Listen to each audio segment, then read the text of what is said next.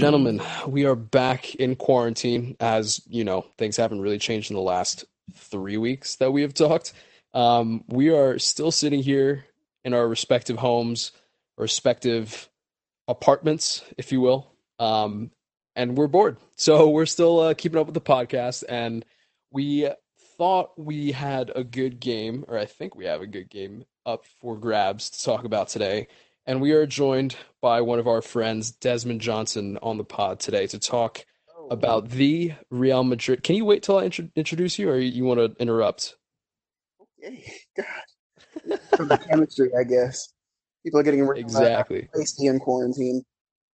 Yeah, I mean, I haven't seen a human being in like almost 2 months now, so I have to take my anger out somewhere. But we're going to be talking about the Real Madrid Dortmund game of the 2012-2013 Champions League season. This was the semifinal tie, of course, between the two sides who had actually already met earlier in the group stages of the Champions League.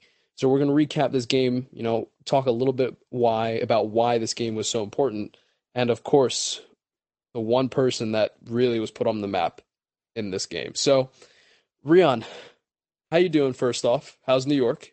How's life? Life has been pretty much the same for the last 4 to 5 weeks at least. Um, right now, today, it's pretty wet outside. I don't know if you can hear the rain like through my apartment right now, but it's heavy rain right now. But I've been all right, dude. I've been all right. Just getting used to the new normal of not really having a reason to leave my apartment more than twice a day. So That's honestly like impressive that you leave it that many times a day. Like I don't even know what I would do outside at this point in New York. Yeah. Impressive or dangerous? Living inside. Dare I say lethal? Oh, no, pretty much immortal at this point. So I was driving on what's it called on 76 the other day while I was taking my foster cat to the vet, and it was like just stuck with traffic, and I was so pissed off. Mainly, I was pissed off because there was traffic, but B because like of course Philly would have traffic in a quarantine. Like nothing changes in the city. yeah. Not gonna listen to anyone in the city. there is zero traffic here in Manhattan. I can guarantee For that. all the driving That you're doing. is, yeah, there is absolutely no traffic whatsoever. That is for sure. Yeah, I'm not surprised by that in the slightest. Well, I'm glad things are well, and it's kind of the same old for us here too. I mean, there's not much to do other than hang around and kind of spend some time on Zoom, and that's about your weekend. That's that is pretty much how life goes when we work during the week. So this is kind of a good way of passing the time and keeping up with things, and well, here we are. So, Rion, Real Madrid, Borussia Dortmund. Take us back 8 years ago. Well, more like 7 years ago. Take us back 7 years ago. What was going on in Germany? Set the scene for us. Of course. So, just from the Dortmund side, this is the fifth season of Jurgen Klopp at Borussia Dortmund. He starts there in 2008. This is coming off the back of winning the Bundesliga 2 years in a row in 2010 and then in 2011 is a feat that has not no one else has won the Bundesliga since then. So if that helps to kind of put you in a sense of like how hard it has been for teams outside of Bayern Munich to win the league, win the German league for the last decade, pretty much, right? Um, so they're coming off of two straight seasons of being German champions, and in this particular season, 2012 and 2013, they finished first in their group. A group that included, like Elias mentioned earlier, was Real Madrid, it was Manchester City, and Ajax. And a group that actually Manchester City finished last in with 3 points. So that is just a side note, but just I thought that was It's notable. unnecessary, but okay. I just thought it was notable. In a group like that, you wouldn't expect them to finish last. Chance to rub it in a City fan's face. All four of them. Um, Nice. Is your dad included in that? yeah, of course. I said all four. So, Um, but no, so just for Dortmund's Champions League campaign, though, they end up defeating Shakhtar in the round of 16, 5-2 aggregate. And then the quarterfinals, which was probably a bit more exciting than even these couple games here, which was the second leg of that game where they get past Malaga, who was coached by Emmanuel Pellegrini, who ends up being the Manchester City coach after this season, but after this 2012-13 season. But they defeat Malaga in the quarterfinals, where 0-0 after his first leg, and then second leg, Dortmund are down 2-1 heading into the 90th minute, and they score two goals in stoppage time. This is a game at home in the second leg, and this gets them to the semifinals. And just from looking at this team's lineup and the players who are on this team on the squad for this year in general, if you had to guess their most expensive player in terms of transfer, don't even guess the name, but if you guys have to guess the amount of money they spent on the player, on their most expensive player. Are you talking about transfers into Dortmund? Into Dortmund, yeah. Not for this season, for any of the players, their transfer fee for any of the players on the squad that started this season. 25 million? Ooh, yeah, somewhere in that range sounds right. And my guess is it's Nuri Sahin. I don't know. That's just a guess. Yeah, okay, guess if you have to guess a number. Yeah, no, I'm sticking with Dez's guess, like somewhere in 25 million range. So the most expensive player in this squad was Marco Reus. So this is his first season with Dortmund for 17 million euros. The most expensive player on the entire team. Imagine getting Royce for 17 million now. Wait, no, I imagine mean- getting Lewandowski for less. Yeah. That's true. Yeah. So yes.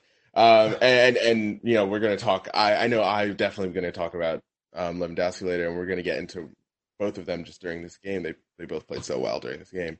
But this was Royce's first season with Dortmund, right? And just looking at the lineup here, I'm gonna say the lineup, and then also just like how long these guys had been with Klopp, how many seasons they'd been under him. So at goalkeeper, you have Weidenfeller. This was his fifth season with Jurgen Klopp, and they're all 5 seasons. At right back, it was Lucas Piszczek, who this was his third season under Klopp. At center back, you had Mats Hummels and Subotic. Both of them their first season was Jurgen Klopp's first season, so they had been up to this point all 5 seasons. And then at left back, Mark Schmelzer, his fifth season with Jurgen Klopp. Ilkay Gundogan, this is his second season with Jurgen Klopp in midfield. Blaszczykowski, who played on the right wing. This is his fifth season with Jurgen Klopp. You have Götze also playing in center mid. This is his fourth season with Klopp.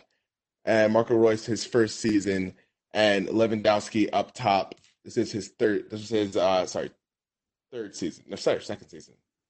I'm so off. Third season for sure. Third season with under Jurgen Klopp. So just in thinking about all that, like these guys, most of that starting lineup had been under Klopp for at least 2 seasons, 2 to 3 seasons, and we know how Liverpool kind of transformed over what is now Jurgen Klopp's fourth season. It's fifth season. Sorry, this is Jurgen Klopp's fifth season with Liverpool, and we've seen how they've transformed over the years, but also with the fact that some of the players in that team, they've been there for multiple seasons, and you can see how just playing under Klopp for multiple seasons, they get more in tune in terms of how he wants them to play, and all the like kind of team building stuff happens at the same time. It's not a lot of guys who are big transfer fees and also newcomers other than Marco Reus. That's honestly really impressive. Like I never really thought about how long they'd been with Jurgen Klopp at that point, but I'm shocked that he was able to kind of cultivate the same culture. Maybe I'm not shocked, but I'm really impressed that he was able to cultivate the same culture at Dortmund and kind of replicate it at Liverpool too. Like he basically took those same ideas and that same level of, intensity and passion for the game and has taken it everywhere he's gone in the professional game. I think that's one of the most underrated parts of his game. Well, he really gets people to buy into it. His players would all die for him. Yeah. That's like a I don't even know if it's a skill you could cultivate over time. Like he's just born with that. So Yeah. There's just something about him, and people love it. It's really impressive. Yeah, So absolutely. And like we'll see what as we get into the game. Like there's so many parallels I think from this team to the Liverpool. yeah, no, absolutely. So that was, I guess, the Dortmund side of the preview for this game and where they were at. Rian, where do we go from here? Do we go to Spain? We go to Spain, dude, where I'll pass it off to you as our resident La Liga aficionado. Aficionado is really pushing it. I would say fan, and that is the extent of my knowledge. But let me start off by saying this was a very, very big turning point in Jose Mourinho's Real Madrid career and his overall footballing career. So this was Real Madrid's third consecutive Champions League final under Jose Mourinho, which in and of itself is very impressive. He had lost, of course, the previous two, and quite honestly, he and Real Madrid had not done very well in Germany, playing in Germany. I think they had pretty much in like 24 visits to Germany, Real Madrid had lost, I think it was 17 times, drawn 6 times, and won once. And that was against Bayer Leverkusen in like 2004. So going to Germany, first off, was not great, as a track record shows. To add to that, they had already gone to Germany and played the same exact side earlier in the season. And lo and behold, they did not win that game. They had not beat Borussia Dortmund each time that they had played them in the group stages of the Champions League. So let's take a look back at where Jose Mourinho was at. He started at Real Madrid in off the back of his treble winning season at Inter in 2010. So Real Madrid bring him in to essentially what their goal is to do the same thing, right? They had seen Barcelona win the treble in 2009, Jose Mourinho, win in 2010, so that's kind of the aspiration to glory.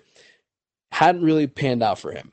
And this year there were rumors of this being his last season. You know, we haven't we being Real Madrid haven't gotten out of him what we expected in some ways.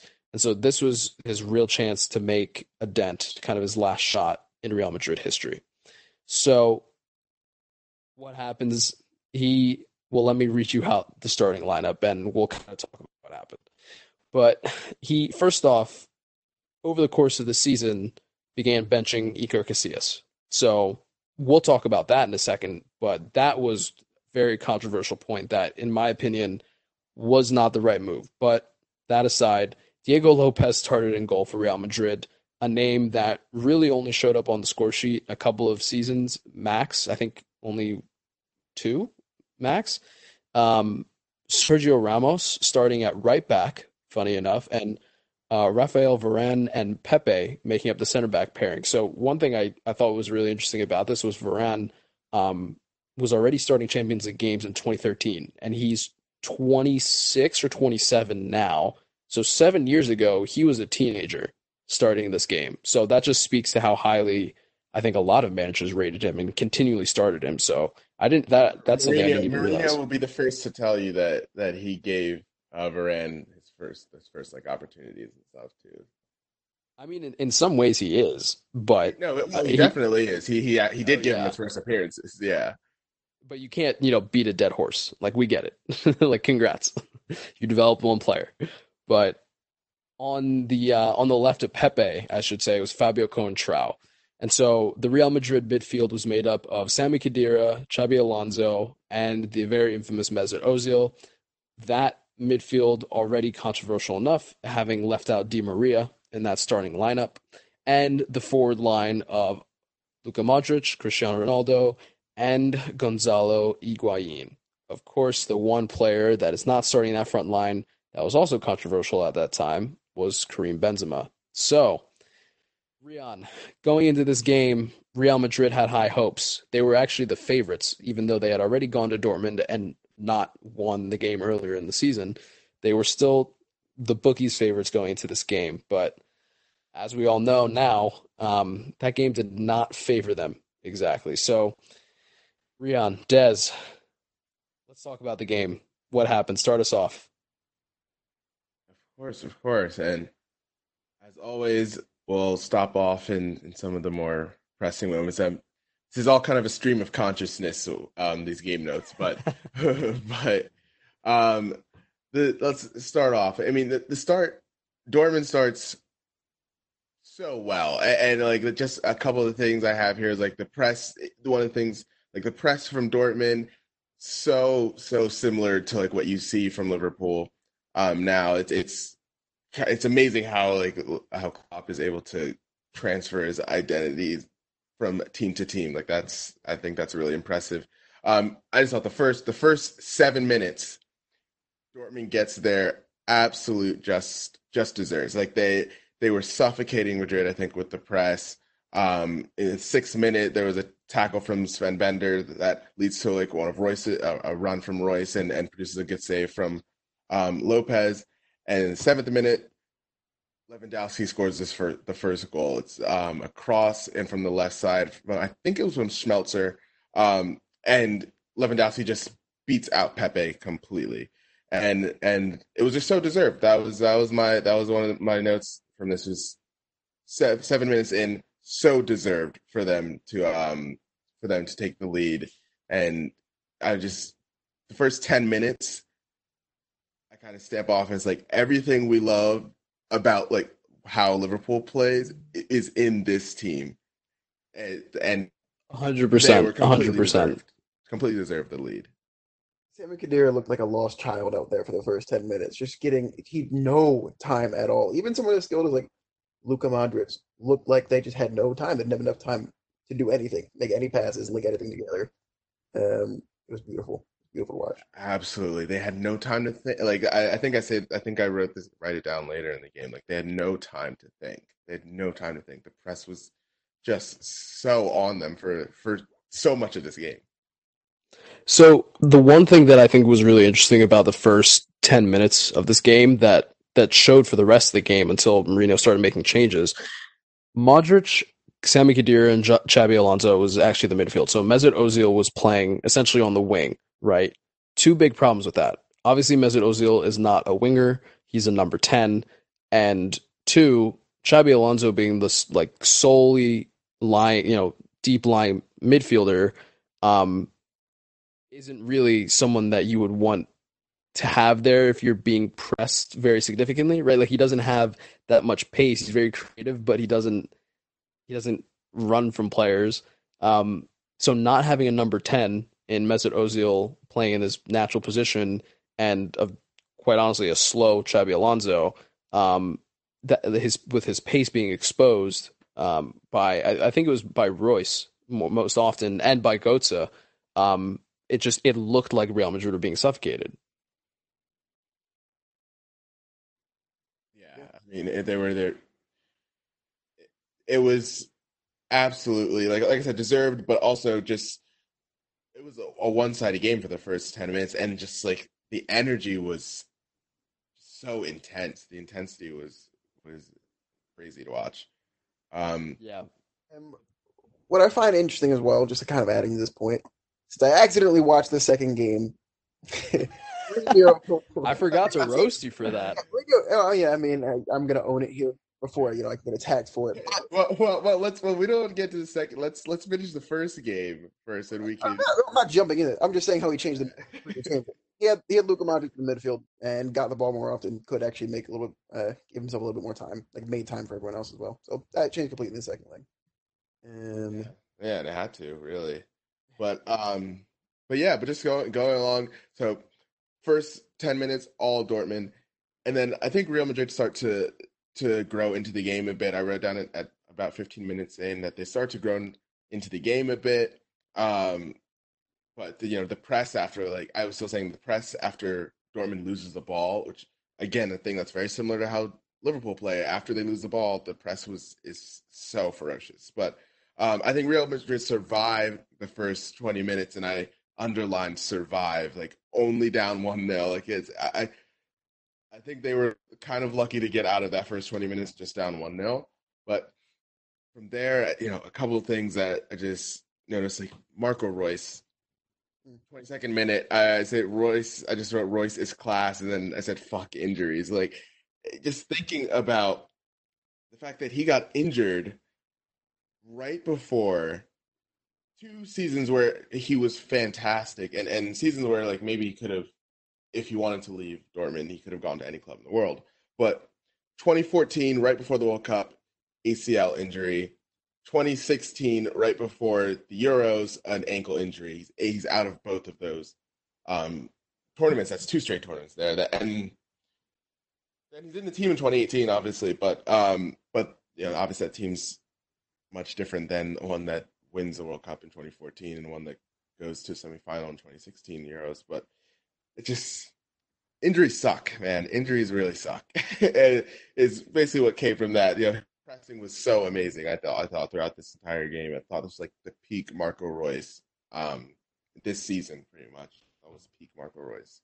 Oh, absolutely. Yeah. He was. I mean, he was just a class player all around. Like when obviously he wasn't injured. I honestly, I say this genuinely. It's hard to pick out bad Marco Royce performances, injuries aside. Yeah, and he still puts in good shifts for them now. Like even he's 31 now, but great player, and it sucks that it does feel like we didn't get that there was still more, but injuries happen, and that sucks. It's just a part of the game. But as the game goes on here, around 25th minute, I wrote that Madrid are fully back in this. I think the game was, I think they'd gotten back into it. They'd gotten some possession.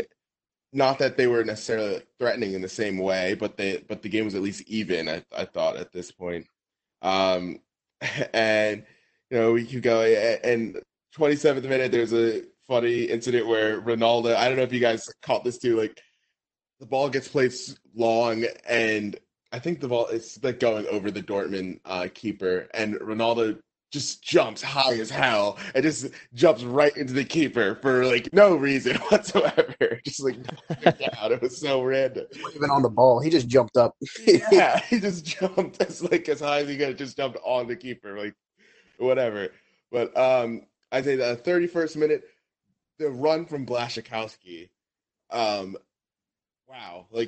and the run was amazing, but the defensive recovery from Higuain on it was like I actually just kind of stood like moved forward in my couch a little bit. I was like, wow, damn, that was a great play. That was just great from Higuain defensively. And I mean, that's literally what he did all game. Like that's the only thing he did the entire game. Right. He didn't offer a lot going forward, but and we had 35th minute. I wrote Madrid start returning the favor, and so they start doing some high pressing, and like I said, they're really back in this game. And I think around the 40th minute, just before the 40th minute, Dortmund were having trouble keeping possession. I thought in the midfield, Gundogan was giving it away a few times. I thought they were having trouble like keeping the ball a little bit for like just 5 to 10 minutes, and this is all leading to the Madrid goal. But just before the mistake from Hummels, Royce, we have a possible penalty kick here. I have it as 41st minute, just a magic run from Marco Royce.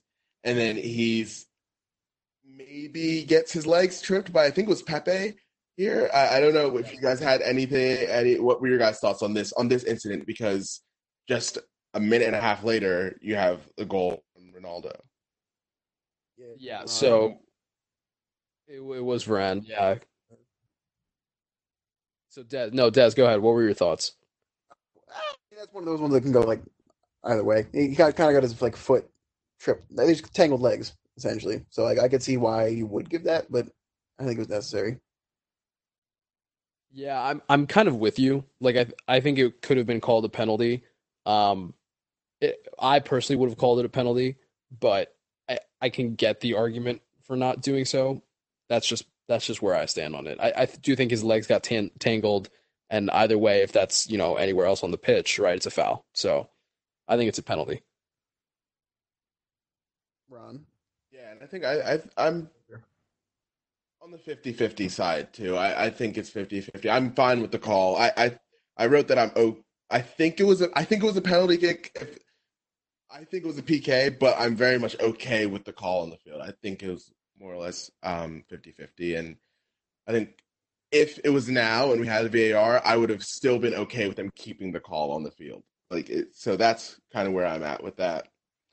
But just a minute or two later, it leads to mistake from Hummels, who tries to play the ball back but doesn't really get enough on the pass, and lets in Higuain, who then just squares it to Ronaldo, who easily finishes that. And I kind of wrote there that perhaps it's just about deserved from Madrid to tie the game back up, because I thought that it was pretty even up on that point, especially after the goal. I think it was pretty even, and just Madrid had a couple chances, but I mean, it was really bad from Hummels, and I thought he did this a few times during this game, just pretty bad passes, giving the ball away. But I don't know, what were you guys' thoughts on this play? I mean, I don't know if I agree that it was completely even. Like I think so. You mentioned Blasik. Oh my God, how do you say his name? Blasikowski. That sound. Yeah, Yeah, Tarkowski, yeah, sure. Okay, I'll just say other Polish, other Pole. That's what yeah, it is. yeah. Um, IR so maybe. yeah, exactly. He, I think, did a really good job of tracking, right, a lot of the attacks from Real Madrid, and I think largely the back line did a really good job of containing the attack. So like for me, I don't know a lot of those chances were so much real chances or half chances, whereas I think Dortmund had, I think, more.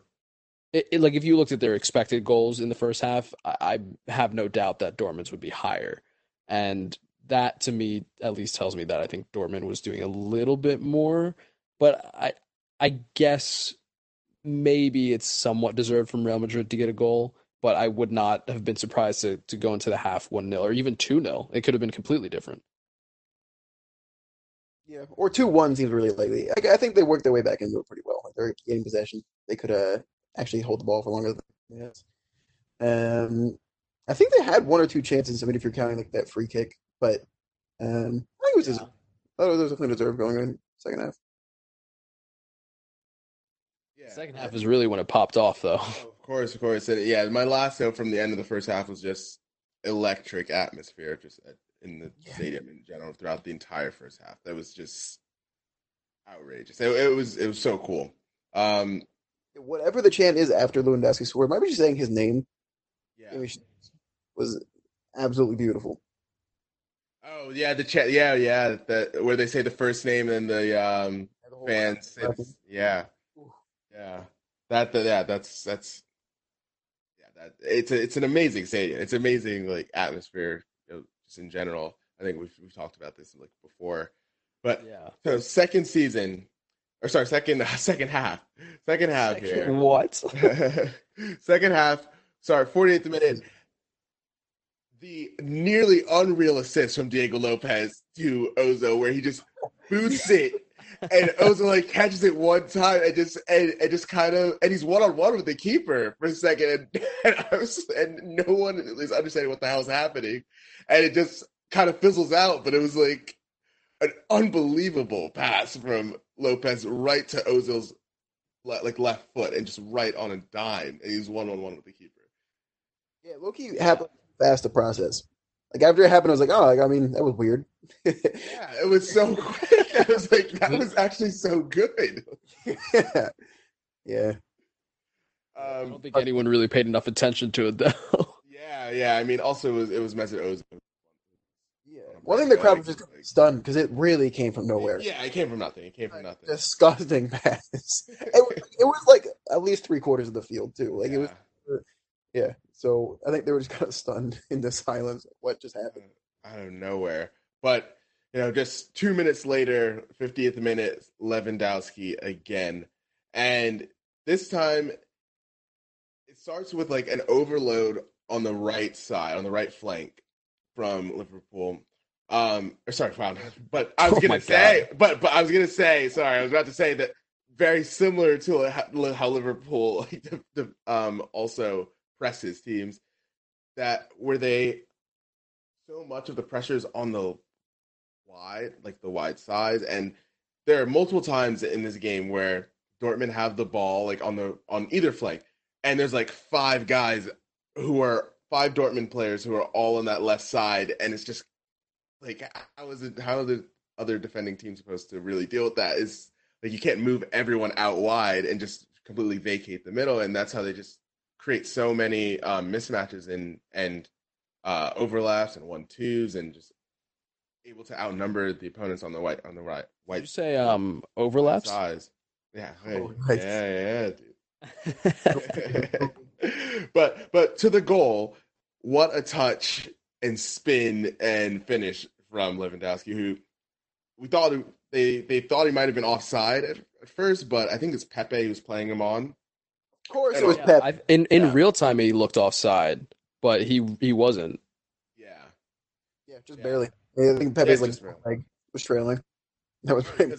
because it comes from a shot which is deflected, and then Lewandowski just perfectly adapts to the deflection and spins and flicks the ball into like the near post, just all in one motion, just so quick before anyone else can react, which is just kind of the theme of him in his career and especially in this game. He really just No, makes absolutely. in this. I'm just rewatching it right now. Like it's so fluid.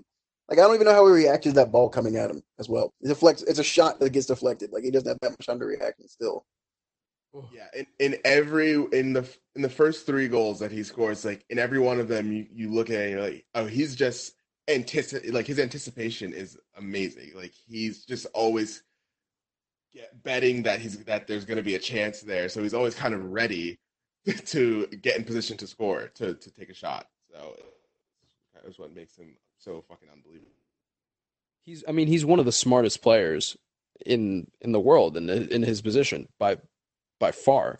So this it almost doesn't surprise me. It's just it was really really impressive to see from the beginning, kind of before he was put on the map.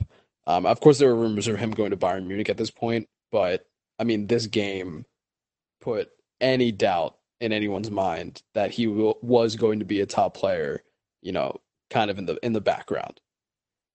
Yeah, for sure. And my last note on that particular play is that just like the first half, Dortmund punched Real Madrid in the mouth really early in the half, and from there, I think Madrid lost complete control of this game in terms of they were no longer able to really hold the ball for a couple, which is what they needed. What they needed was to just kind of hold the ball for a bit because I personally think talent wise, a midfield of Modric and Xabi Alonso and Khedira that is a better midfield than what Dortmund was throwing at them. But the energy and the pace of the game was too much for Madrid in this, and I thought they lost control right after the second Lewandowski goal, and the game became chaotic, which is where this Dortmund team and Jurgen Klopp teams in general, it's where they thrive is in chaos.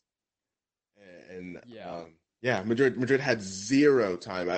54th minute, I wrote it. Madrid midfielders have zero time to even consider their next touch. Like it's as soon as they are touching it, it's Dortmund are just right on them, which leads us to the best finish of the night, in the 55th minute.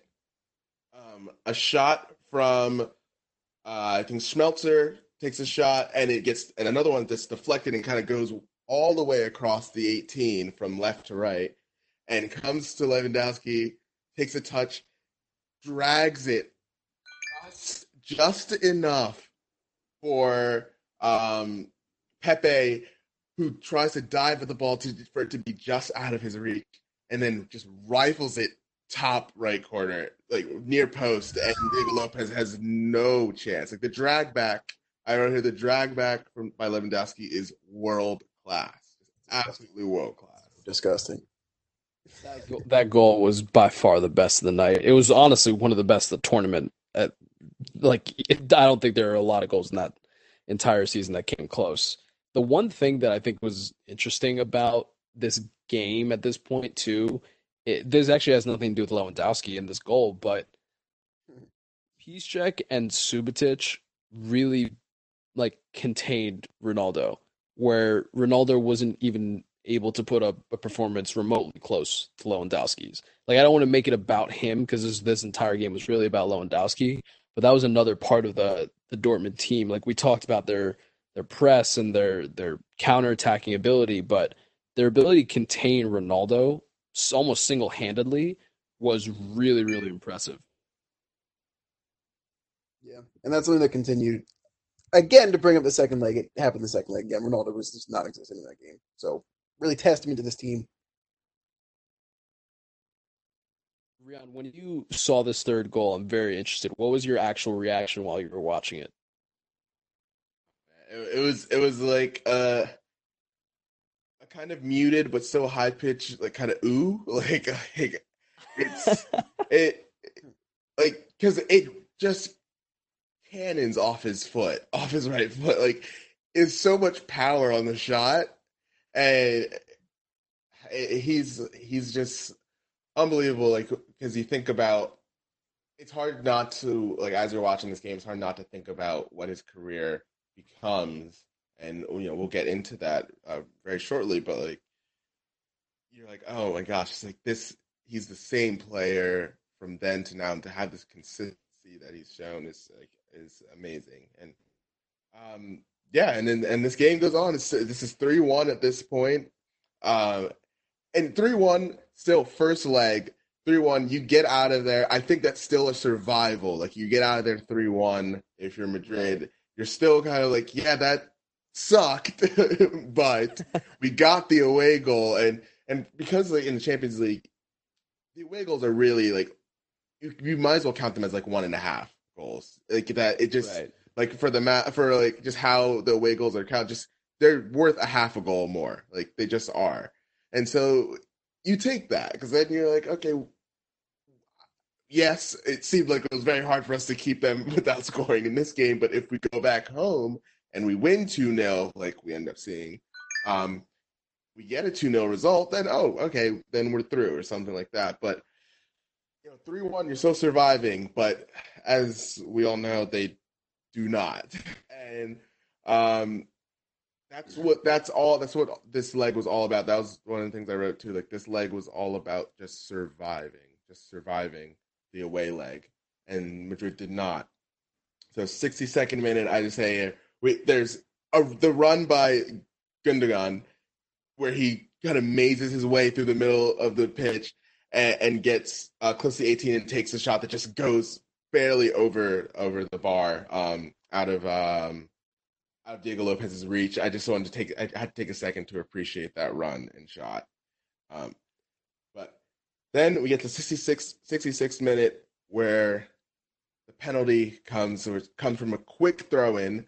Again, something that we see in Liverpool now, how set pieces are a very important thing for them to take them quickly, as Elias knows only too well. Are you serious? Are you serious? Like, is this a joke? Anyway, so a quick throw in leaves Mario Götze alone on the right wing, and he flicks the ball into Royce, who's running, and who gets just kind of elbowed in the back by Xabi Alonso, who really has nothing else to do than kind of take him out because there was just nothing else he could do there. And it leads to a penalty in which Lewandowski gets a chance for his 4th goal of the night, and he takes his chance and rifles it into the top. It's an emphatic finish, and it was it's such a fitting end for his night. That put him at 10 goals in 11 games for the Champions League at that point. And stamped. He's one of the best forwards in Europe at that point, and he never leaves that pedestal from that point. Yeah, wow. I didn't think about it in that context. He really never left the conversation in the last like 8 years, basically. Like, I don't think he gets enough credit for that. He's in the same caliber of, Aguero, Suarez, that, group of players. But I don't know if he actually gets the same recognition. Yeah. No, absolutely. It's weird to call him underrated because like everyone agrees that he's world class, but like he's not in those conversations a lot of the time. Does it have to do with him doing like being in the German league? I'm not really sure. What do you guys That might think? be part of it. I mean, there's definitely an element of that, right? Like the Bundesliga is only recently, I guess, and by recently I mean the last like 6 years, been watched widely, I'd say, by a wider audience, but the Premier League will always have that. La Liga has consistently had that. God forbid I even bring up the, French league, but that that's kind of third Bundesliga. Third would be on the pedestal. So that might be a part of it. And you look at Aguero and you look at Suarez, and they're playing the two most dominant leagues in Europe. So I think that definitely has a reasonable credibility. And just like speaking from my own perspective, which is the fact that he's on such a dominant team, at least in my mind, like Bayern is has been so much better than every other team for last few years. So that to me also kind of diminishes from it a little bit. But I mean, in large part, like that's due to him. Like he is a large part of that success. It's not like everyone else, is the reason why he is successful. Like, I mean, obviously there's an element of that. Otherwise it'd just be, 1 on 11. But he's really been there through the entirety of the last 7 years and aided them in their, Bundesliga runs to take it away from Dortmund, right? Like we talked about. Yeah, absolutely. And I think that I don't know, I think he gets he gets enough. I think within the last couple of years, I think he's gotten more credit. I will say that. I think within the last couple of years, he's gotten people have started to realize it more. Um, but it is amazing, and Ellis makes a good point there in terms of the reason that Bayern are so dominant. Like one of the like he's a big reason why they are so dominant. He's been perennially one of the three or four best strikers in the world for 8 years running now. So Yeah. it's amazing, and then so that puts it at 4-1. We've got 25 minutes left in the game, and my last few notes here. 75th minute, I note here that the press from Dortmund is still causing Madrid fits. Like even at that point in the game, it's causing a lot of problems for the midfield of Madrid, and I think for the whole night, I thought Ozil was probably the best player for Madrid, and um, that's not saying a lot. I didn't think many of their players played very well that night. So I thought Ozil was the best player in terms of at least the balls. He was trying to play the balls in behind, and he was trying to create the chances and stuff. But I thought that Dortmund defended them well. So the one of the things, 77th minute, holy shit, the chip from Royce. Does anyone remember this? The chip. Yes, yes. He wasn't offside. They showed the replay. He wasn't offside. He gets in I behind, know. and it's unbelievable chip. Like it actually is ridiculous, and he does it from like just from like inside the 18, and the keeper's not really that far off his line, but like he chips him, and it looks amazing. And he just wasn't offside, and we're just robbed of a god tier goal. So that actually, I was actually pretty upset for another like 90 seconds after that. I was just like, oh my god, I can't believe that they called that offside. Oh god, Yeah, yeah. yeah, that was one of those special Royce moments. Like he was just class. He really was. Yeah. But anyway, we go on for the rest of this game. A couple of notes. I thought Blachowski was fantastic for like this. At least I know you mentioned it earlier. I thought he was fantastic this whole game, up and down Yep.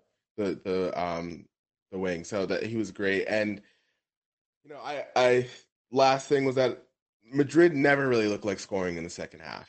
They had no control of this game as after that first goal in the second half, after Lewandowski's second goal.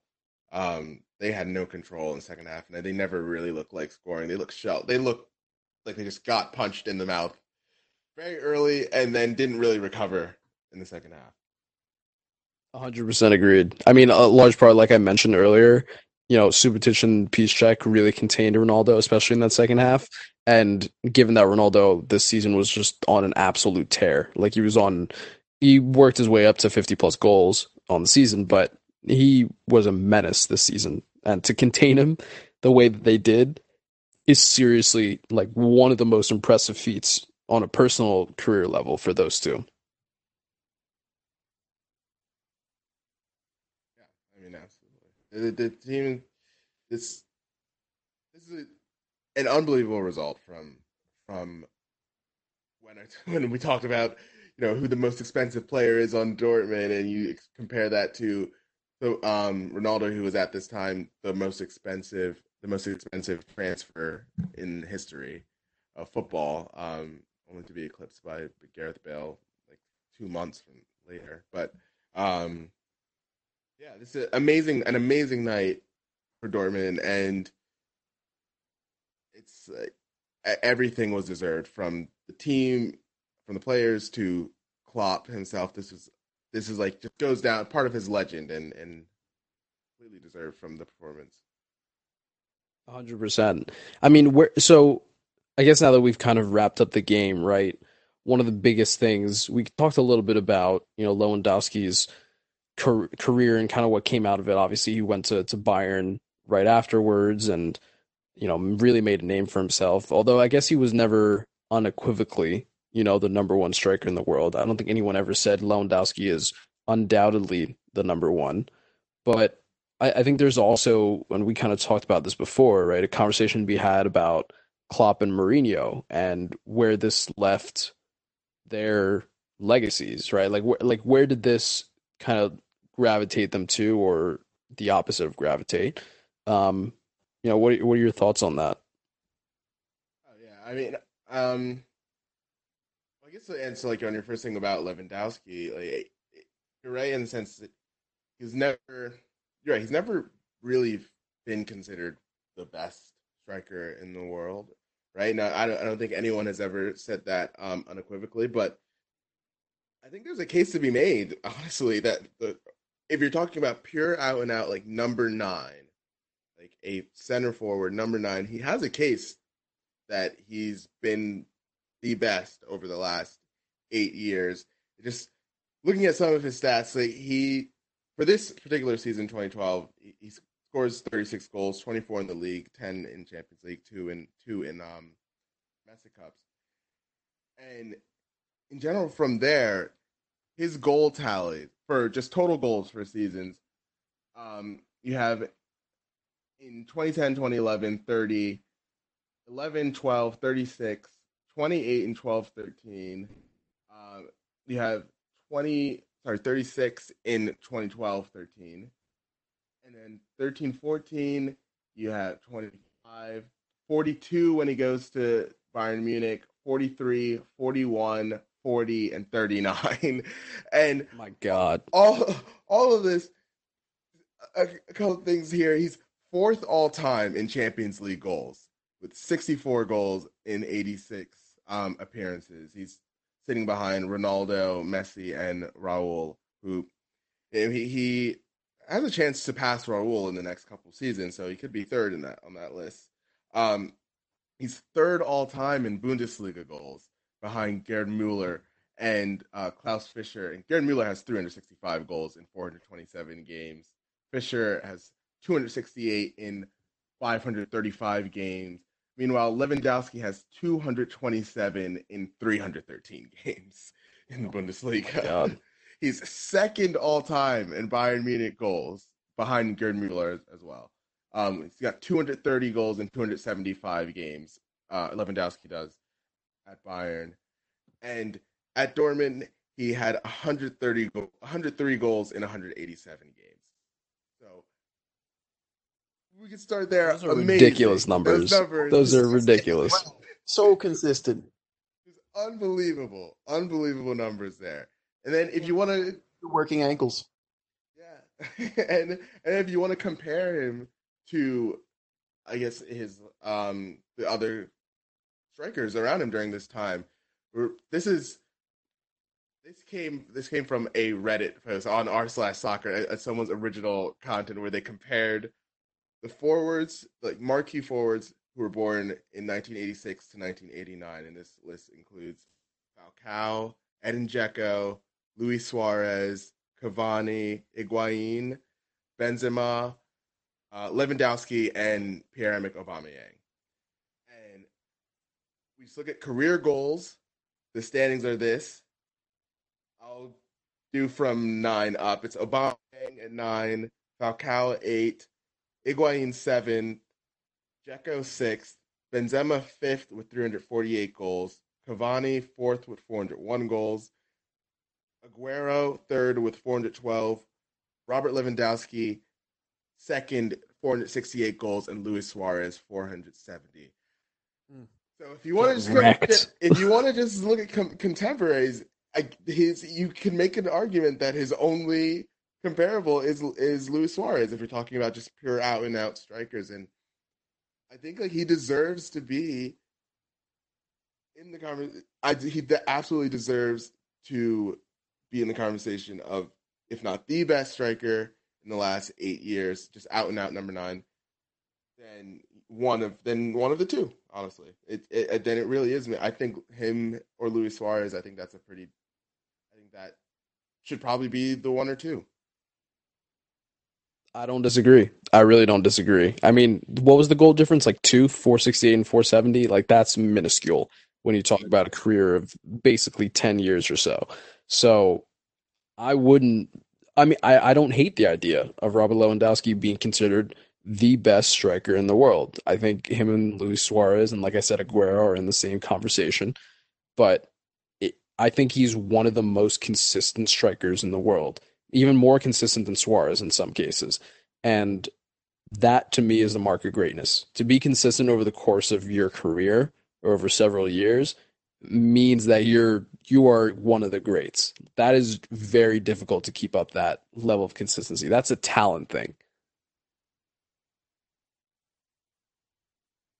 Yeah, and it's worth noting too that out of those list of forwards that I just named there, Lewandowski is the second youngest. Oh, The wow. youngest is Wow. Aubameyang. Aubameyang's the youngest, and he's last on the list. Lewandowski's second youngest, and he's second. So like there's an argument to be made. He's the best center forward of the last decade. There's an argument to be made there. I think it would be completely fair. Oh, without a doubt. Without a doubt. I don't I think that there have been people that have considered him in the conversation but never put him number one. I don't know of many people that have not included him in the conversation at all. But if there are people that do that, then I think this table tells you everything that you need to know. 470 goals or 68 goals is ridiculous. Like to do it in that short amount of time and still be one of the youngest what is he now? 31?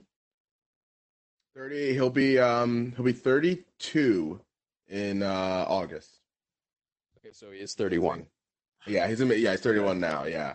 Got it. Okay. Yeah, exactly. So He was on track to have a ridiculous season this season, if I remember correctly.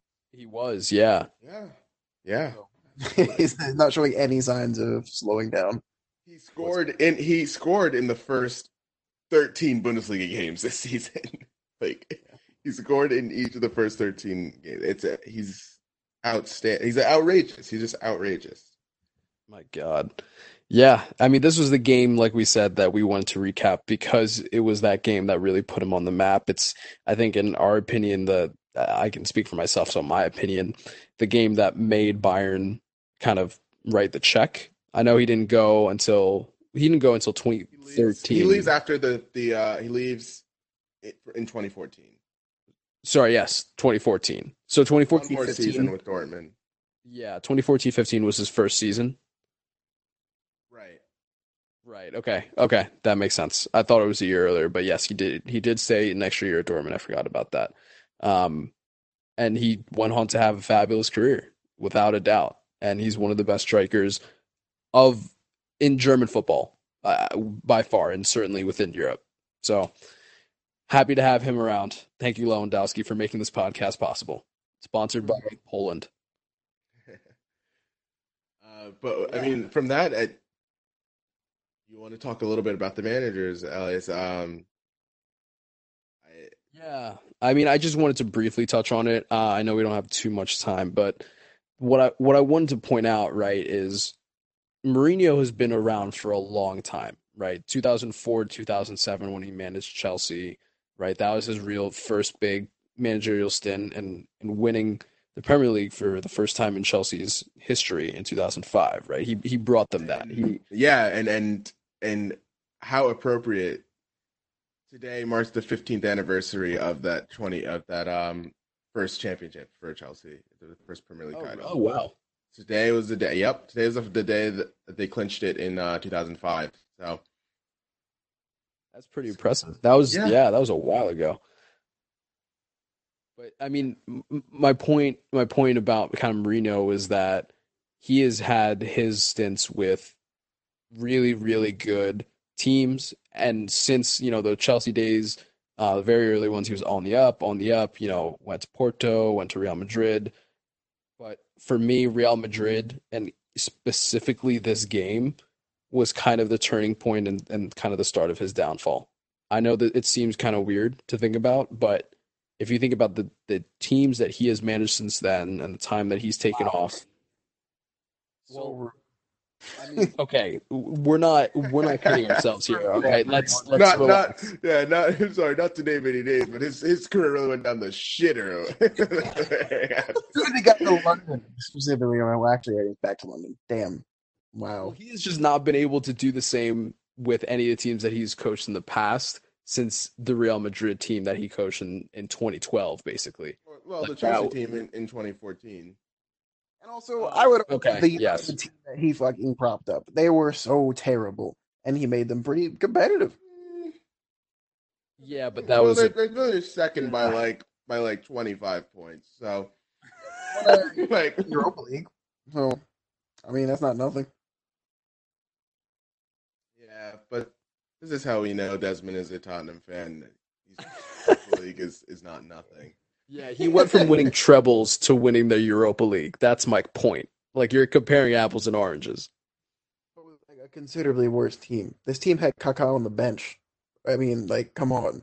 Well, this was very late stage Kaká. This is like washed Kaká. I will To take be Wash honest, over McTominay any day, please. Or Fred. Come on. I would take Kaká's probably left over leg. Fred. I think you're just taking out some of your, personal Tottenham insecurities on Mourinho right now, and that's not necessarily needed. No, I'm just curious. I'm curious how he'll do this year, obviously. I mean, I guess split. But no. I mean, but it is. But there is a definite from this game. Maybe not from this game specifically, but around this season, I guess for sure, like kind of two different paths for these managers for sure. From there, yes, Mourinho ends up winning one more championship, Premier League title a couple years later, but the rest of this decade, the 2010s stuff. By the end of it, the perception around these two managers is very different from what it was in this game. That's for sure, right? And I would say even in terms of just like how I know I talk about this, I've talked about this before and stuff. In terms of how throughout the rest of this decade of the 2010s and stuff, this kind of like intense playing style that kind of puts a lot of emphasis on energy um and like and athleticism and desire. I hate to use like such a The cliches. desire. Yeah. I don't want to say. Yeah, I hate to use like that, Real but like, hard. yeah, but just something very different from what made Jose Mourinho teams very successful in Europe or in Champions League in the in the 2000s, right? Where that kind of like more pragmatic, being very disciplined kind of thing turns over in these years where the intensity and high press and all that stuff becomes seemingly the kind of way to game the system or way to kind of take advantage of what other teams are not doing or not ready for. And it kind of shows in the fact that it kind of seems like Mourinho's a bit of a relic now, right? Of woe begone era, but like, but That's and one way to and put it. Klopp's way of managing and tactics and everything seems like very new stage and kind of new wave. Um, so it's really I think it's really interesting to see how their careers went in pretty different ways after this. Yeah. Yeah, like completely different directions. And I think one day, this is my prediction, one day we're going to see Klopp, I wouldn't say turn into Mourinho in that his playing style would become outdated. Or sorry, yes, turn into Mourinho and that his playing style will become one day outdated, but not necessarily turn into like the villain that Mourinho turned into. Like this cataclysm of, the antithesis of whatever major team's playing style has taken over the era, right? Like I don't think Jurgen Klopp's going to become that figure. I think he will certainly see his playing style one day be overtaken by another team, but it may not be in the near future. Right, and it's something that happens to almost every manager, right?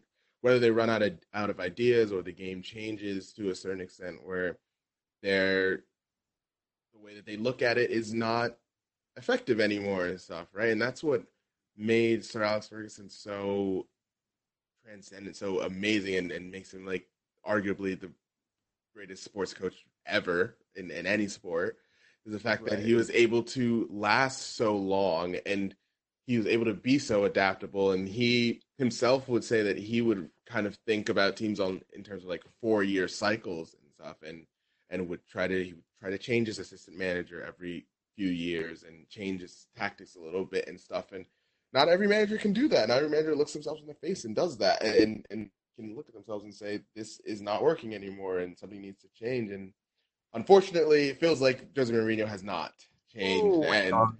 Hang uh, on. It's gonna be a renaissance. Just you watch. Desmond is I'll try. Desmond I don't know if Desmond I is can. hopeful. Desmond, our resident Spurs fan, is just hopeful that things will change. But um, No, Elias and I, being people who have seen Jose Mourinho teams extensively, um, they don't change. Realists. And yeah, and as someone who's rooted for him for one of his teams for multiple seasons and stuff, he hasn't changed. He hasn't changed, and that's I hate that might ultimately be his downfall. But even Arsene Wenger, same thing happened with Arsene Wenger. It happens. It happens. It's what normally happens. Arsene Wenger was amazing to last as long as he did. Um, but not everyone's Sir Alex Ferguson. It's kind of not everyone's Sir Alex Ferguson. That's kind of the unfortunate reality. Well, there you have it. The comparison of coaches, the comparison of strikers, of legends, of whatever you want to call it. I am stuck in quarantine, so my head's spinning, so let me live. But Rion, Des, was there anything else that we missed for this game? Unless, Des, you want to talk about the second leg starting now. no, it's okay. We'll save that for another episode. More entertaining game anyway. So Fair enough. We might actually have to look into it. another episode of content. Hey, according to you, it's the more entertaining one, so we'll look into it. But I think, Rion, with that, we've elapsed all of the footballing talk for today. So with that, I'm going to go ahead and sign off myself. And thank you guys for listening again. Stay safe, stay healthy during the quarantine. And we will be out with another podcast, I should say, next week talking about where the European leagues are at and when they might actually return. So with that, thank you guys for listening and have a good one.